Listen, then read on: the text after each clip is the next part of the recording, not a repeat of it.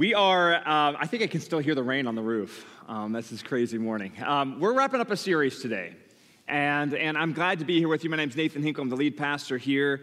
And something we've been saying for this whole series is that God has planned a full life for you. In fact, Jesus says that in John chapter 10, verse 10, that he has come that we may have life and have it to its fullest. And I don't know what kind of life you've been living, but that sounds really good to me.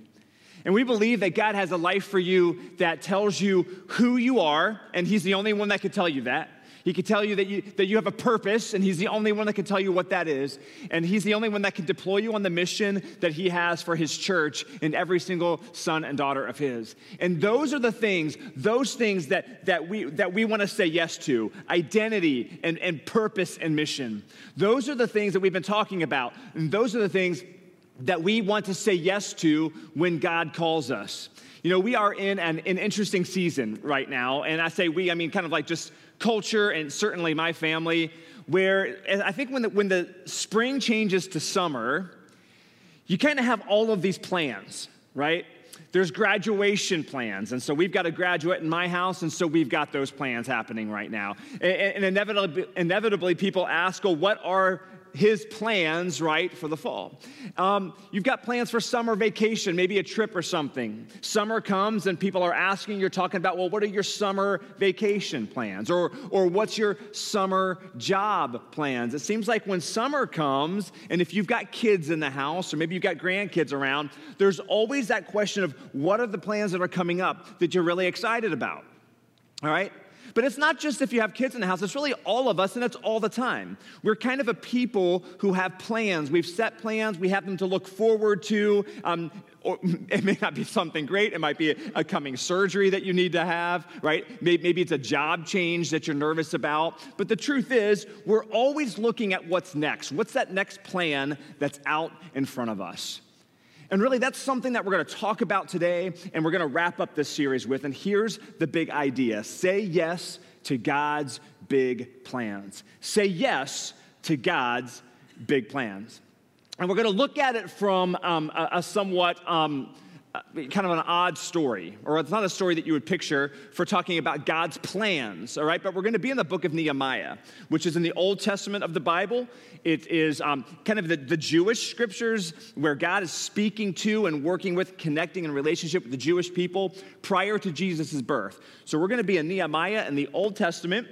If you have a Bible, turn there. If you bring it up on your Bible app. If you don't have a Bible, that's okay. We have free Bibles for you out at the hub in the lobby. So you can stop out there and grab one, and we'd love to get God's word in your hand. But turn with me to Nehemiah, all right, chapter 1, and we're going to start with verse 1, and we're going to just dive right in, okay? Here we go. The words of Nehemiah, son of Halakai. In the month of Kislev, in the 20th year, while I was in the citadel of Susa, Hanani, you know what? I didn't say that right. Here's something I've always said, and you're going to get sick of hearing me say it, but I really believe it's true. When you're reading Bible names, places, any proper nouns, just say it once, say it quickly and with confidence, and everyone will think you're right, and they won't question it. They're like, oh, cool, that's how you pronounce that. All right, so I broke my own rule, but we're going to move on, all right? One of my brothers, Hanani, all right, came from Judah with some of the other men. And I questioned them about the Jewish remnant that had survived the exile and also about Jerusalem. And they said to me, those who survived the exile and are back in the province are in great trouble and disgrace. The wall of Jerusalem is broken down, and its gates have been burned with fire. And when I heard these things, I sat down and wept.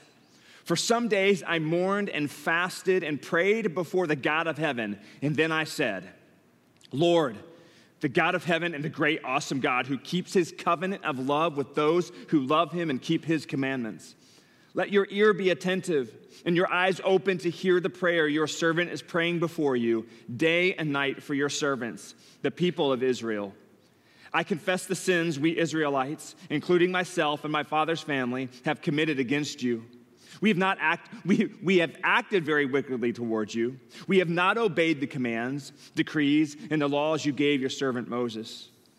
Remember the instructions you gave to your servant Moses, saying, if you are unfaithful, I will scatter you among the nations. But if you return to me and obey my commands, then even if your exiled people are at the farthest horizon, I will gather them from there and bring them to the place I have chosen as a dwelling for my name. They are your servants and your people, whom you redeemed by your great strength and your mighty hand. Lord, let your ear be attentive to the prayer of your servant and to the prayer of your servants who delight in revering your name. Give your servant success today by granting him favor in the presence of this man. So what's going on? All right, that's the question. Nehemiah, it turns out, is one of tens of thousands of Jewish exiles that have been, when Babylon conquered Jerusalem in 586 BC, they carried tens of thousands of Jewish captives back to Babylon. And it was customary for armies to do this. When a conquering nation defeated another people group, they would often take back with them into their main cities the wealthy, the educated, the artisans, all right? They would take those people back to their cities and incorporate them and assimilate them into their culture. Meanwhile, some of the poorer people would be left in the ruins of the city to kind of just make it on their own, all right? And that's what happened, okay? Nehemiah was one of the exiles brought from Jerusalem in captivity to Babylon, and now, we find out here in just a little bit, he serves as the cupbearer to King Artaxerxes. Now, Artaxerxes, how do you like that one? See, I got that one down, all right? I'm pretty sure that's right. So as cupbearer, he has an interesting job. He serves the wine to the king. Right? It's actually a pretty high position. It can be imagined that he's also the one that's tasting the wine before he gives it to the king to make sure that it's not poisoned. So it's an important job. It's an odd job. It's a scary job, especially if the king's bad. But this is Nehemiah's position as he's in captivity in Babylon.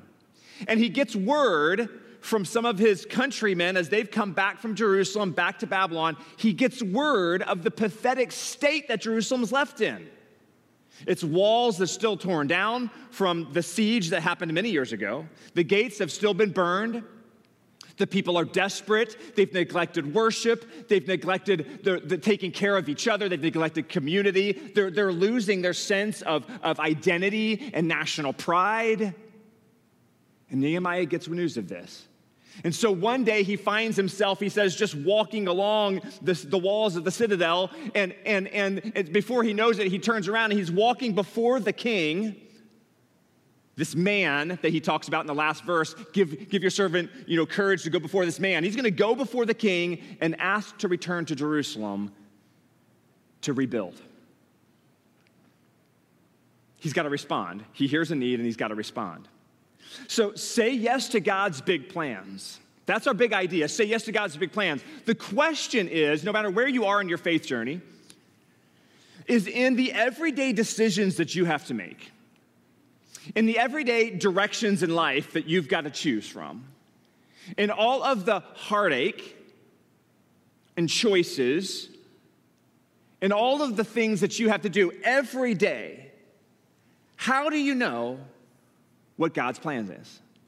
What is the process for you and I to know what God's big plans are? What do we do with that? And how do we tap into it?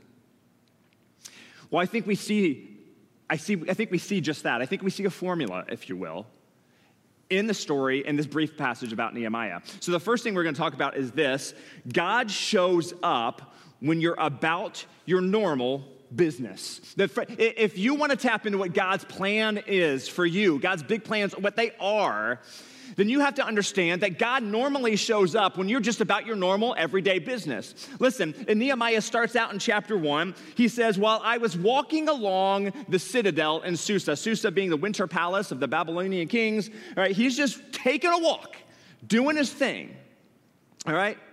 And I think most of us, Expect God to show up and reveal his plans for us with this loud, like this angelic visitor and this loud megaphone, this booming voice, and this obvious thing. And I think most of us expect God to show up that way, to be super obvious about what it is exactly that he wants you and I to do.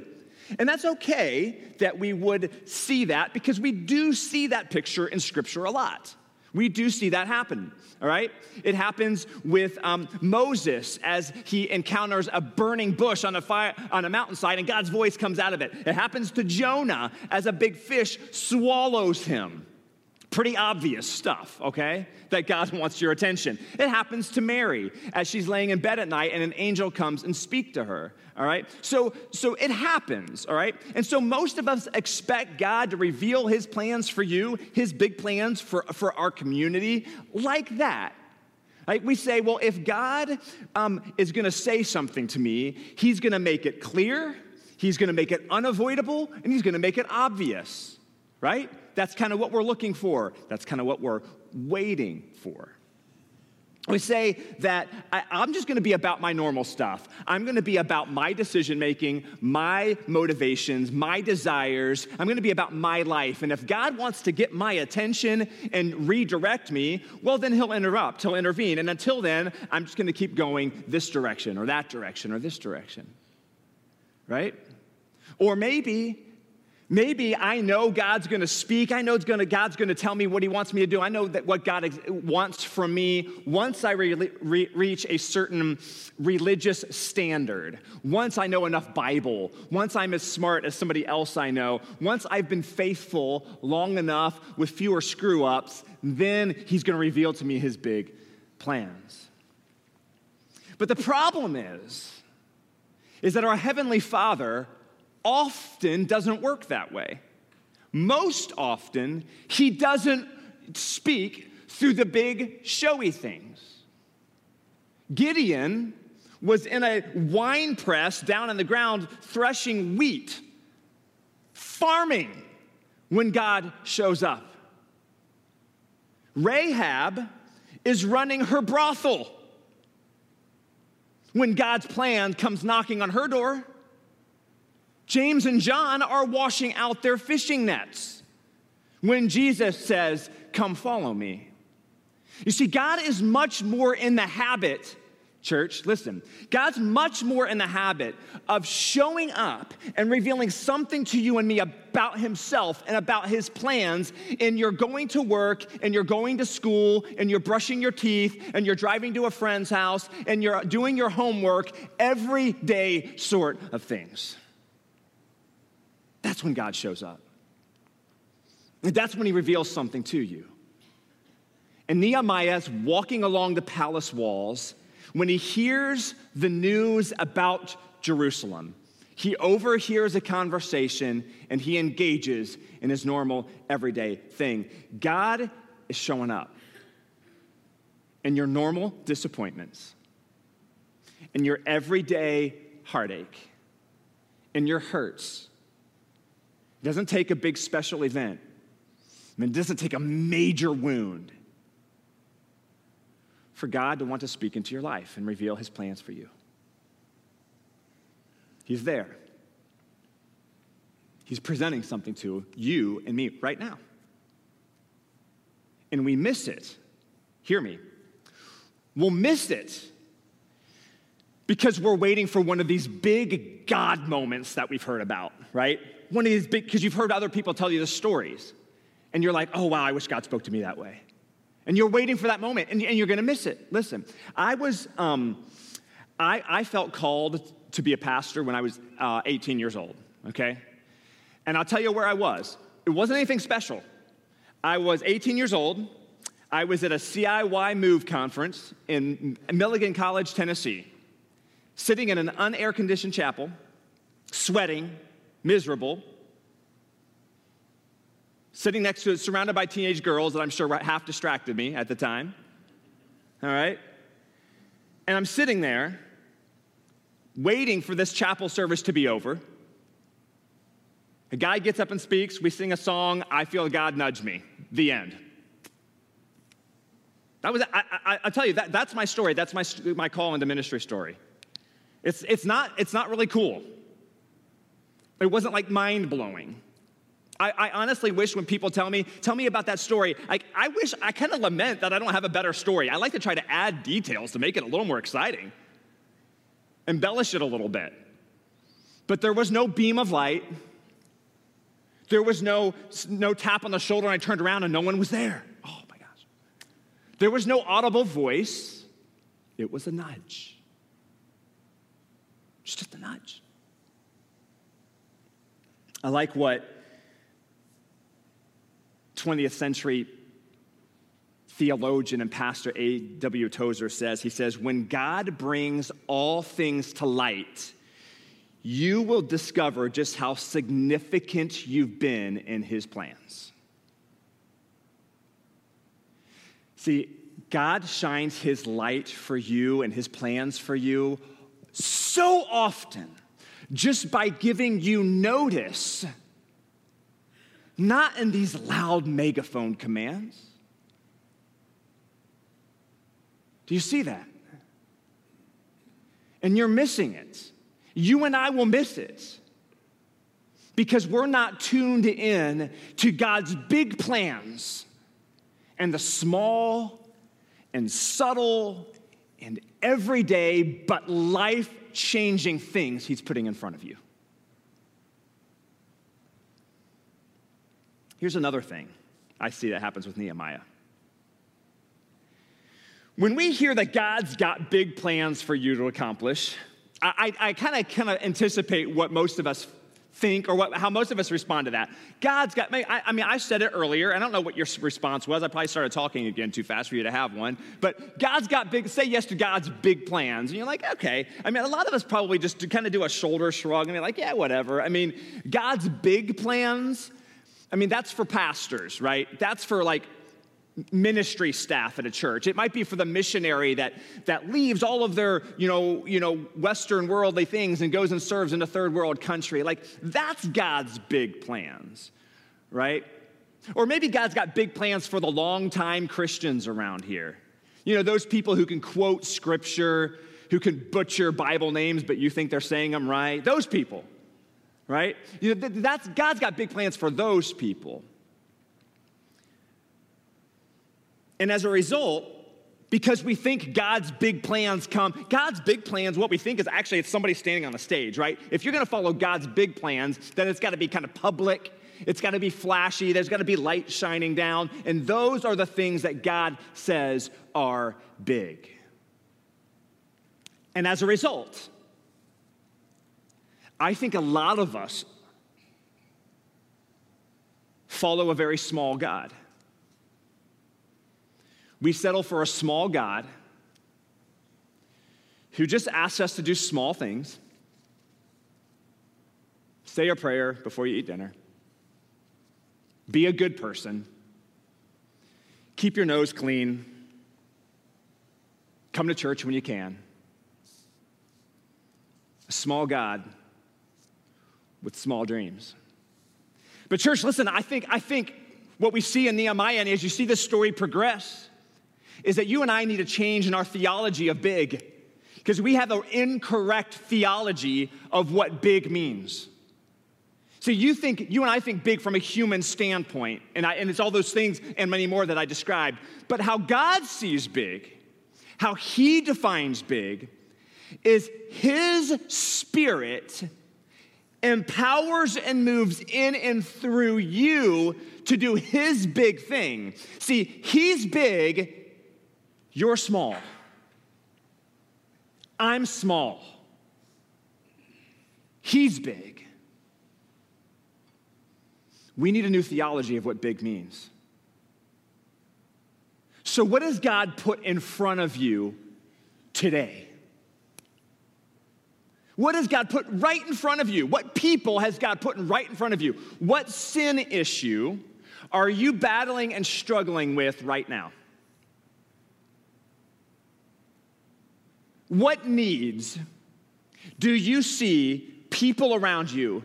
What is it that they have? What needs do they have right now, today? Where are there people to serve? Where is there generosity to be given? Where is it that maybe you need to stop and pause and just listen? Where is it that maybe you need to hold your tongue, or withhold an action or a response? Where is it that you might need to step out in trust and obedience and say yes to a nudging? You see, Nehemiah stepped into something that was he just walked right into it. A subtle, quiet, big thing. Here's the second thing, or the third, or the fourth. I kind of said a lot there, but if you want to step into God's plans for your life, if you want to step into that present and begin to feel it out, then the next thing I see that you do, not only does you have to be aware that God shows up in the normal business of your day, but also that he will drive you to prayer. He will drive you to prayer. God will draw you to prayer. I want you to look at Nehemiah's response there, all right? His first response on hearing this news of the devastation that still exists in Jerusalem is prayer. It's the first thing he does. He worships God for who God is. He worships him and thanks him for his faithfulness to his promises. And then, did you notice this? He actually goes into this time of mourning and repentance. This prayer of, God, we've sinned. Did you see that? This is what he says. Look, verse 6. I confess the sins we Israelites, including myself and my father's family, have committed against you. We have acted very wickedly towards you. We have not obeyed the commands, decrees, and laws you gave your servant Moses. Church, listen, Nehemiah recognizes something when God puts something in front of him and he just steps into it. He recognizes that there's sin in his life. There's been forgetfulness. There's been an apathy for the things of God, of himself and his people. He recognizes that. And if you want to press into God's big plans for your life, this is what I learned from Nehemiah. Stop waiting on God to get out his megaphone and scream at you, and start with a posture of grief. Grief. Nehemiah's grieving. I mean, he says that, I fasted and I prayed. He's mourning. Mourning over what? For himself and his community. And not just for the, oh, woe is me, or woe is the people in Jerusalem. They've neglected worship. They intermarried with other people groups, which is not a bad thing, but those other people groups brought in their own idols and their own religions. And they're losing their identity. They're losing their worship. And some of them have gotten comfortable in Babylon, and they've forgotten who God is and what he wants for them. And Nehemiah is he's brought to grief. There's ministry that's left undone. There's worship that's left unoffered. There's generosity that's been withheld. And Nehemiah sees the sin that's in his own life and the life of his community, and it breaks his heart. And I'm telling you, if your sin, your personal sin, my personal sin, and my grief for the sin of the people in my community, in my city, if that doesn't cause me to grieve, then I am not, and neither are you, responding to the plans and the things that God has put right in front of you. If you don't grieve. Let grief for the ministry that is being left undone drive you to your knees. That's what I see. Say yes to God's big plans. Here's the third and last thing. God's going to activate you for a mission. We'll be talking about that throughout this series, that we want to activate White Oak in this season and this year to be about one another and to loving one another, caring for one another, all these one another's. We want to be activated, and God will activate you. If you want to know what his plans, follow his activating work that the Holy Spirit's doing in your life, the nudgings, the pullings, the whispers, the moments, and the opportunities, and step into it and be activated for mission. This is what Nehemiah says at the end of his prayer that we just read there. He says, grant me success today by making the king favorable to me. What's he going to do? He's going to go into the throne room, and he's going to ask the king's permission to leave and go back to Jerusalem. In Genesis, no, we're going to go stay in Nehemiah. Nehemiah, here we go, chapter 2. Let me give you the verse so that you can follow along. It is verse 1, all right? This is what happens. In the month of Nisan, in the 20th year of King Artaxerxes, when the wine was brought before him, I took the wine and gave it to the king. I had not been sad in his presence before, so the king asked me, "Why does your face look so sad when you are not ill? This can be nothing but sadness of heart." I was very much afraid, but I said to the king, "May the king live forever. Why should my face not look sad when the city where my ancestors are buried lies in ruins and its gates have been destroyed by fire?" And the king said to me, "Well, what is it that you want?" Then I prayed to the God of heaven, and I answered the king, "If it pleases the king, and if your servant has found favor in your sight, let him send me to the city in Judah where my ancestors are buried, so that I can rebuild it."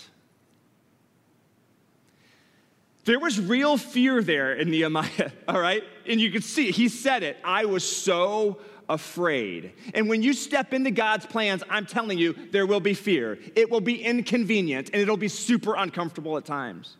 Did you know that it took Nehemiah 4 months from the time that he heard about the state of Jerusalem to the time that he approached the king? 4 months had passed. He had to muster that courage. He had to get on his knees and pray and grieve and then step into what God had put in front of him. The king could have immediately called for his execution. For just making the request, the king could have ordered Nehemiah's death, but instead, he tells him to go, and he goes. Nehemiah returns to Jerusalem, and you know what happens? And I encourage you to read the rest of the story. He rebuilds the walls. He rebuilds the gates. He gathers people in community. He gives to the poor, and he starts helping with community efforts. He gathers them, and worship is rekindled, that they're brought into community and identity, and they're protected once again.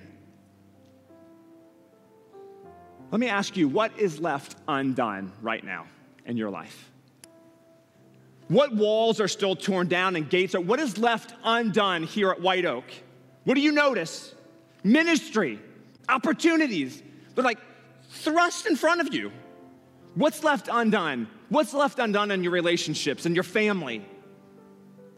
What's left undone in your relationships at work or school? What's left undone in Coleraine Township or in Ross Township or anywhere around our city? What breaks your heart? What breaks your heart? And where can you this week, today, take steps into meeting God's plans and being activated to go and do something about it? I want to tell you something. Nehemiah's story is our story. Nehemiah's grief is really just a prequel to the grief that Jesus had. The similarities in this story. Do you know somebody else who saw the condition of Jerusalem and wept bitterly over it? Do you know someone else who did? Matthew 23 says that Jesus walked over and looked over Jerusalem and he wept. Jerusalem, Jerusalem, you've done so many evil things, and how long I have just wanted to gather you to me like a mother hen gathers her chicks under her wings. I've wanted to protect you. I've wanted to give you life. I've wanted to give you my life, but you wouldn't let me. And Jesus wept. And when your sin has left you defenseless, and when you feel attacked on all sides, and when you ignore him, and you have not listened, and when you couldn't pull yourself out of your desperate and pathetic state, Jesus rebuilt. Jesus revived. Jesus restored and reconciled your life back to God on the cross. Jesus wept for you and me, and he took a beating, and he died, because there's nothing you and I could ever do to crawl out of the pit that we're in and rebuild a life with God. But he gives you and me full life. He did it. I want to encourage you in a few minutes at the end of the service to come forward. And we would love to pray with you. That you would accept baptism in the name of Jesus and step into an identity that you can only find in him. Or we could pray for you about the next thing that God's calling you to step into. We'd love to do that too. Walk with the Spirit today, church, in the everyday in and outs of the normal stuff. Pray, grieve, and trust. And our Heavenly Father will activate you to do the things that only he can do. Pray with me. Jesus, we are yours. Forgive us when we have ignored the call that you've put in our life. And give us the strength by your Spirit to move. I pray these things in the name of Jesus. Amen.